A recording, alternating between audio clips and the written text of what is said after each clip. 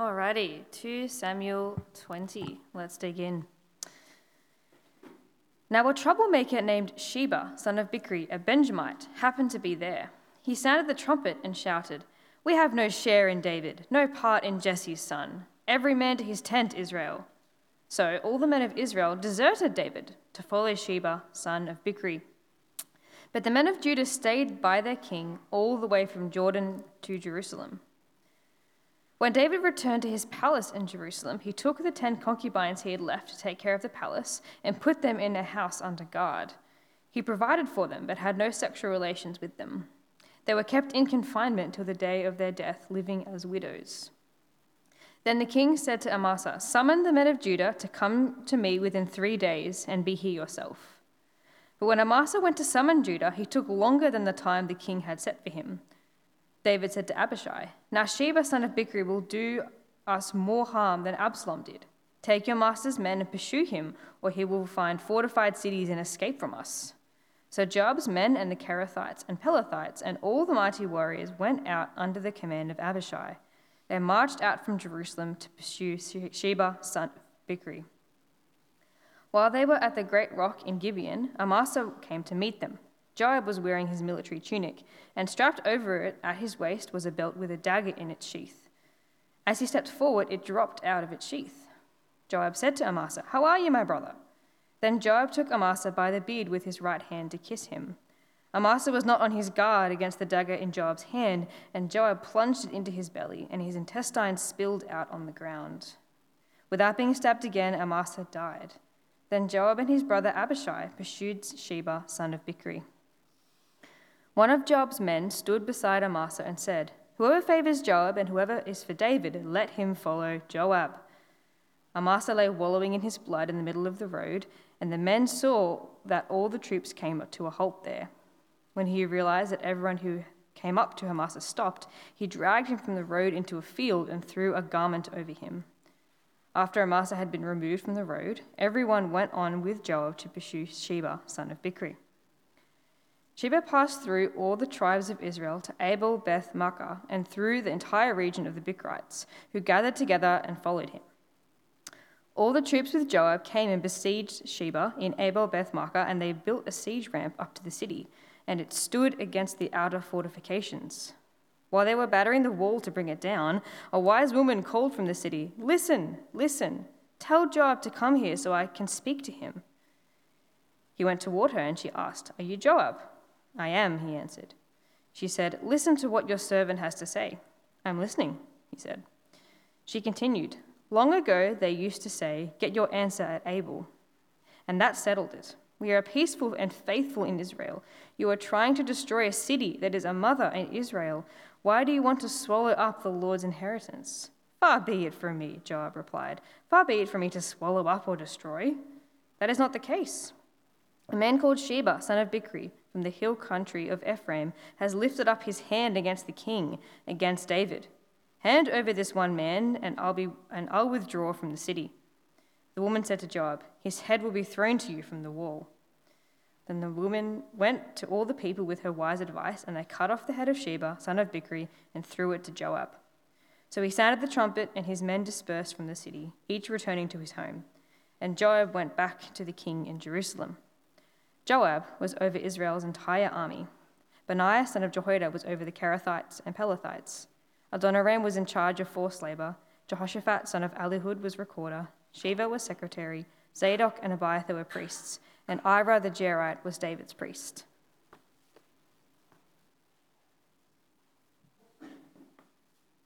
Thanks, Bridge. I think the Bible reading this week might be rated as, what do you reckon, MA 15 plus for gore?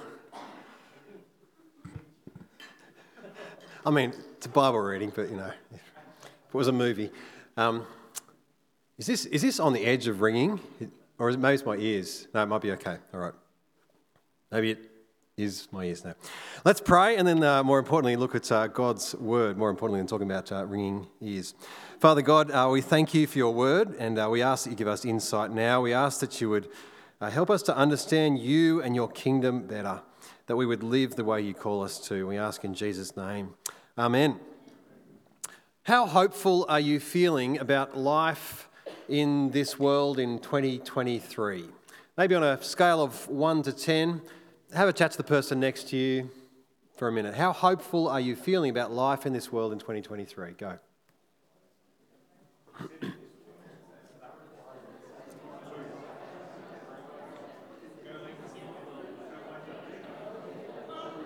If you need some inspiration, oops.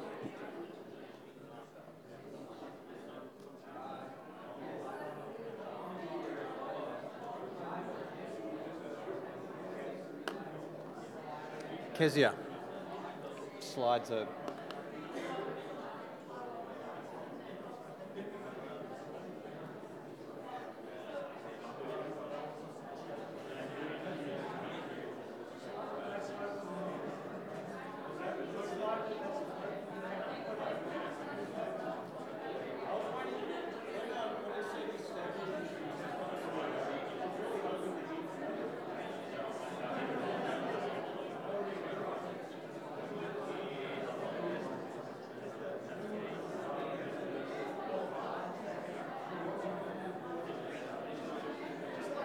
All right, how are we going? What have we got? You want to give me some numbers? Got any 2s, 0s, 9s, 2, 4, 3, 10? We've got some 10s, yep, 4.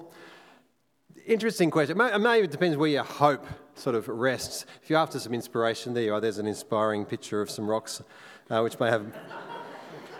It might have some relevance. Just play with that in your minds. We might put our hope in different things. We might put our hope in various organisations or institutions or communities or nations, and we might look to those things for security and stability. But there's a lot that is broken in this world, isn't there? I reckon if we're honest, there's a lot that is unstable. Maybe like that pile of rocks, there you are. There's a lot that's unstable in this world. I mean, the reports we hear from Israel, from Gaza, are horrific. And violence and war is all too common throughout our world. Closer to home, we may feel sort of sheltered from such things in our relatively stable democracy. But even in our organisations and culture, in our nation, in our communities, there is a lot that is unstable, that is uncertain. We might put our hope in those things, and at times there's good reason to. There may be good cause for that. There is good that we can do. There's good that can be achieved, and yet all too often these human organisations do prove to be unstable and uncertain. So how should we live amongst the instability in which we find ourselves? Should we despair and give up? Or should we rally and double down and strive to make things better? Should we cling to whatever hope we can find? Now, this chapter in 2 Samuel chapter 20 has, I believe, some answers for us as we reach the end of this story of David's kingdom in 1 and 2 Samuel. The next 4 chapters has an important epilogue, which we're going to look at. But this is the end of the account of the rise, of the fall, and of the restoration of David's kingdom. And here we have a snapshot of David's restored kingdom. What was his kingdom like as it came back together? This has some lessons for us about living in this unstable world. Last week, in chapter 19, we saw David being made king again after Absalom, his rebellious son, had been defeated. But this was hardly a united, glorious occasion.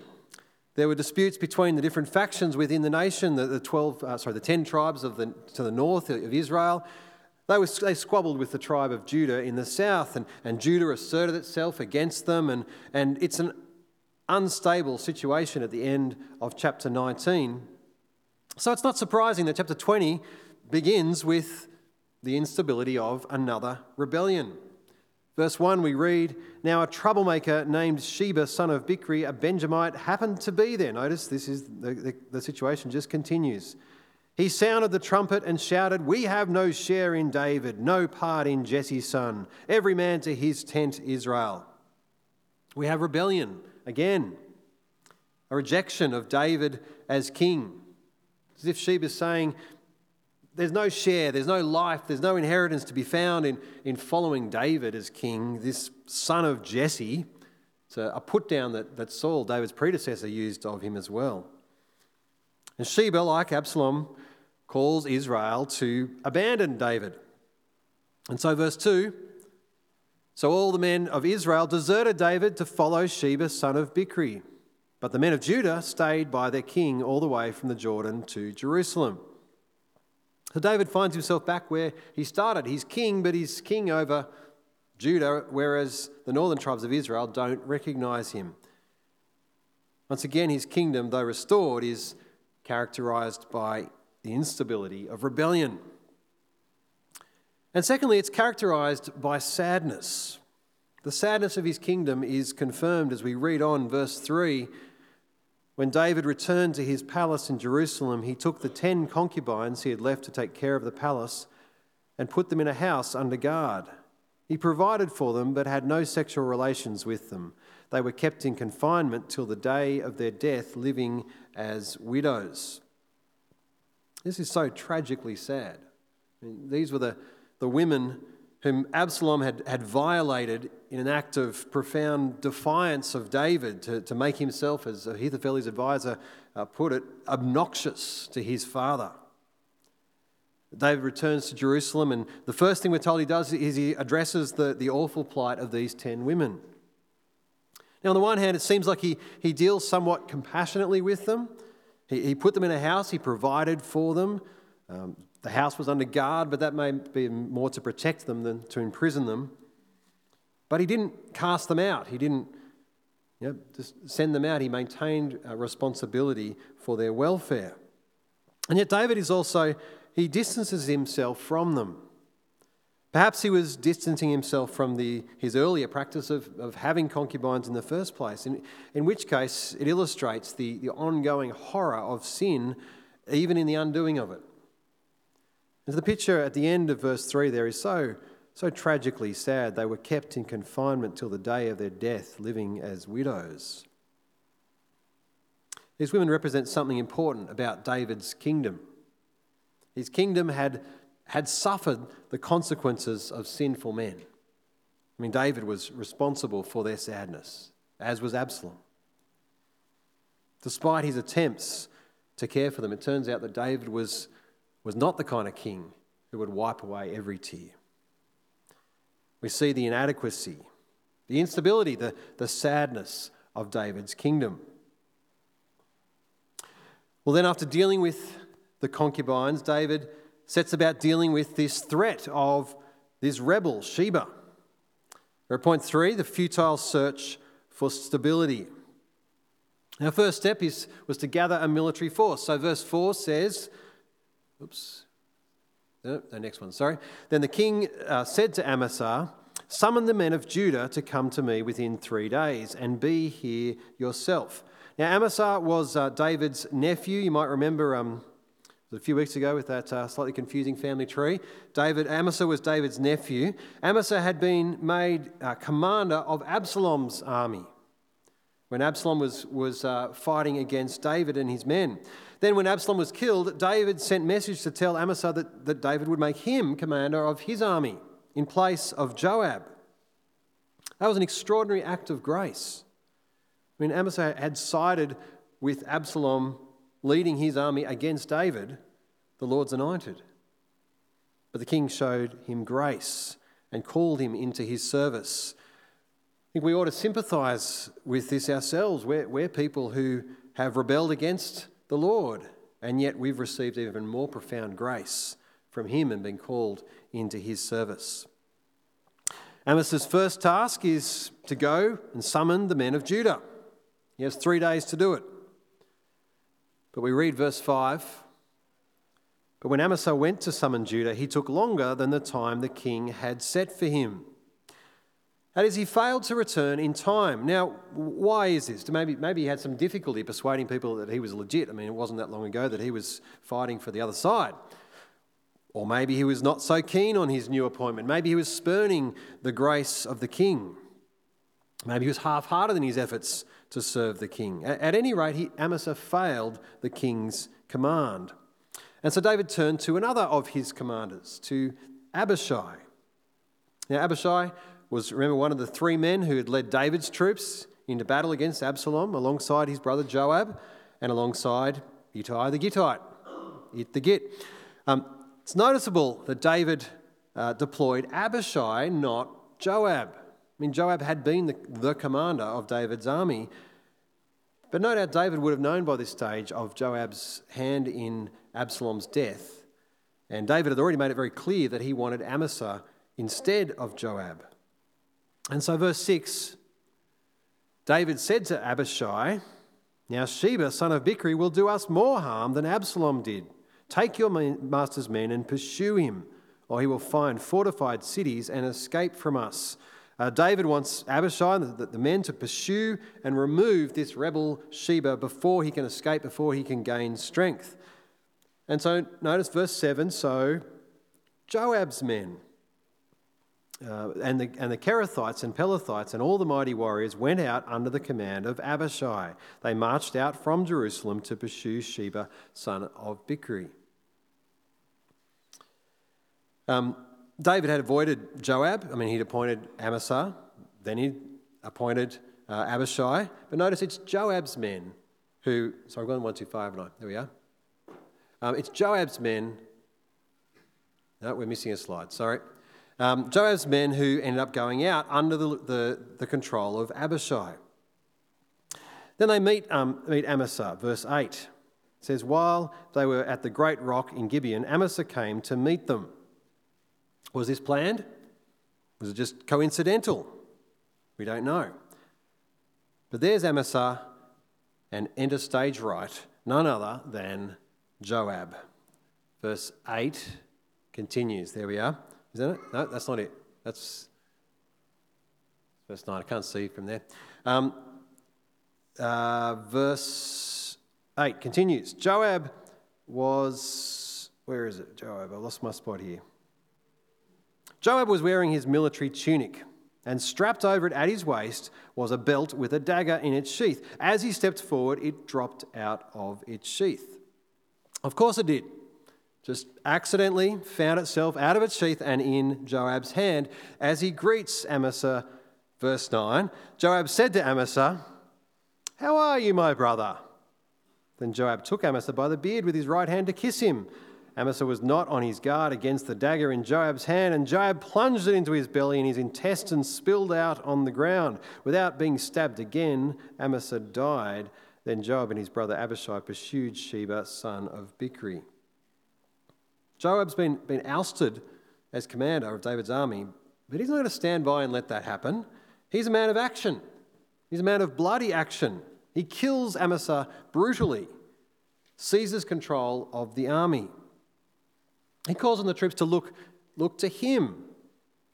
Verse 11, it says, one of Joab's men stood beside Amasa and said, "Whoever favours Joab, whoever is for David, let him follow Joab." Saying, if you're for David, Joab's your man, follow him. Now, it seems the troops were not so sure at this point. So we read verse 12. Amasa lay wallowing in his blood in the middle of the road, and the man saw that all the troops came to a halt there. When he realised that everyone who came up to Amasa stopped, he dragged him from the road into a field and threw a garment over him. It's a horrific scene. I mean, Amasa's wallowing in his blood and causes pause for the troops.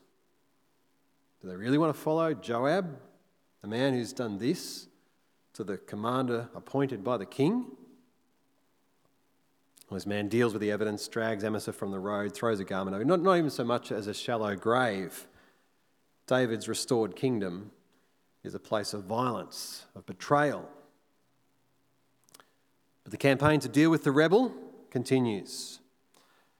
Sheba escaped to Abel, to a town in the north of Israel. I don't know if you can see on the map, but it's right at the top of the map there.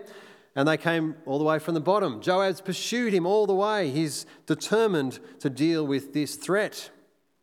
Sheba escaped into a fortified city, the thing that David was concerned and wanted to avoid. But not to worry. Joab and the troops besieged the city. They built a siege ramp. They started battering the wall to bring it down. Joab is going about things in his usual way with brutality and violence. But then a wise woman intervenes, verse 16. A wise woman called from the city, Listen, tell Joab to come here so I can speak to him. He went toward her and she asked, Are you Joab? I am, he answered. She said, Listen to what your servant has to say. I am listening, he said. It's interesting how the narrative slows right down. We get this detail of the conversation back and forwards, and we're poised, ready to listen, just as Joab, this bloodthirsty man of action, says, I'm listening. Verse 18, she continued, Long ago, they used to say, Get your answer at Abel, and that settled it. We are the peaceful and faithful in Israel. You're trying to destroy a city that is a mother in Israel. Why do you want to swallow up the Lord's inheritance? We're a place of wisdom, of peace, of faithfulness, the Lord's inheritance. Why would you destroy that, Joab? Joab's response is kind of laughably ironic. Verse 20, he says, Far be it from me to swallow up or destroy. And the irony, we've just read what he did to Amasa, lying on the road, wallowing in his blood with his intestines spilled. I mean, no, I don't destroy. Verse 21, he protests, That's not the case. A man named Sheba, son of Bichri, from the hill country of Ephraim, has lifted up his hand against the king, against David. Hand over this one man and I'll withdraw from the city. Again, notice the irony here. Joab has just lifted up his hand literally against the king's commander, Amasa. Joab claims to be defending the king even as he takes control, serves himself and does pretty much whatever he thinks is best. The woman said to Joab simply, His head will be thrown to you from the wall. Then the woman went to all the people with her wise advice, and they cut off the head of Sheba, son of Bichri, and threw it to Joab. This wise woman comes up with a far less destructive solution than battering down the wall and destroying the city. They deal swiftly with just the rebel. And I think it highlights the contrast. Joab's violence is a far cry from the wisdom, peace, and faithfulness of the Lord's inheritance. And so this futile search for stability finished with Joab calling off the siege. Verse 22. So he sounded the trumpet, and his men dispersed from the city, each returning to his home, and Joab went back to the king in Jerusalem. Joab went back to the king in Jerusalem. Kind of picture him there with Sheba's head under his arm. Imagine that meeting. I mean, David's sent out Amasa, then Abishai, but who should return as self-appointed leader of the army? Joab, the man who killed David's son and has now brutally disposed of two army commanders. The restored kingdom of David was an unstable place. It was not what it once was. And I think that's the point that's made by this last list of David's officials in verse 23. You might read this list of things and people and strange names and think, why is this here? Why has the writer of 2 Samuel thought it necessary to put this list of all these people here? The interesting thing is there's a very similar list, a number of chapters earlier in 2 Samuel chapter 8, at the high point of David's kingdom. And it's interesting comparing these two lists, noticing the similarities and the differences. Here, I'll put them side by side. Firstly, notice the similarities. Joab was over the army. Jehoshaphat was the recorder. Zadok, Abiathar, and his son Ahimelech were priests. The secretary may have changed, or perhaps it was just a variation of the same name. Benaiah was over the Kerethites and the Pelethites. There's the similarities. But notice the differences. We now have forced labour. David's kingdom has taken on a new brutality. David's priest, or it could be his advisor, his counsellor, is no longer his sons, but a foreigner. You can understand that David's family relationships have taken a bit of a hit with the recent events. There's a different emphasis with Joab's role. He goes from being over the army to being over Israel's entire army. It highlights Joab's control, not just of Judah, but of all of Israel and all of Israel's army. But what's the big thing that's missing from this second list, or the big person that's missing from this second list? Anyone? David. Where's David? David's barely mentioned other than the fact that he has a priest. And that's a big contrast from the first list, where in chapter 8, the high point of his reign, we have this glorious statement that David reigned over all Israel, doing what was just and right for all his people. But here in chapter 20, it says nothing about David and his reign. No longer was the kingdom characterized by David reigning with justice, with righteousness for all his people. Rather, it's become a place of instability, of rebellion, of sadness, brutality, largely under the self-interested hand of Joab. David's kingdom earlier had given us a glimpse of the kingdom of God, a place where justice and righteousness is found. And yet David's kingdom, like all human organisations and institutions and communities, it was corrupted and unstable because of human sin. And so we're left here at the end of this account of David's kingdom with this picture of the instability of his restored kingdom. And it can only point us forward in hope to the coming kingdom of God. To God's kingdom, which, unlike David's kingdom, cannot be shaken, as Hebrews 12 verse 28 says.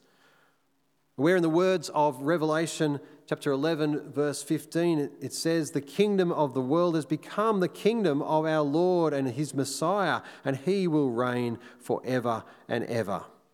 The kingdom of God is characterized not by instability and rebellion and sadness, but by righteousness, peace and joy in the Holy Spirit, as Romans 14:17 says. So this picture of the unstable kingdom of David points us forward in hope to the kingdom of God found in Jesus. Let me draw out a few brief implications for us.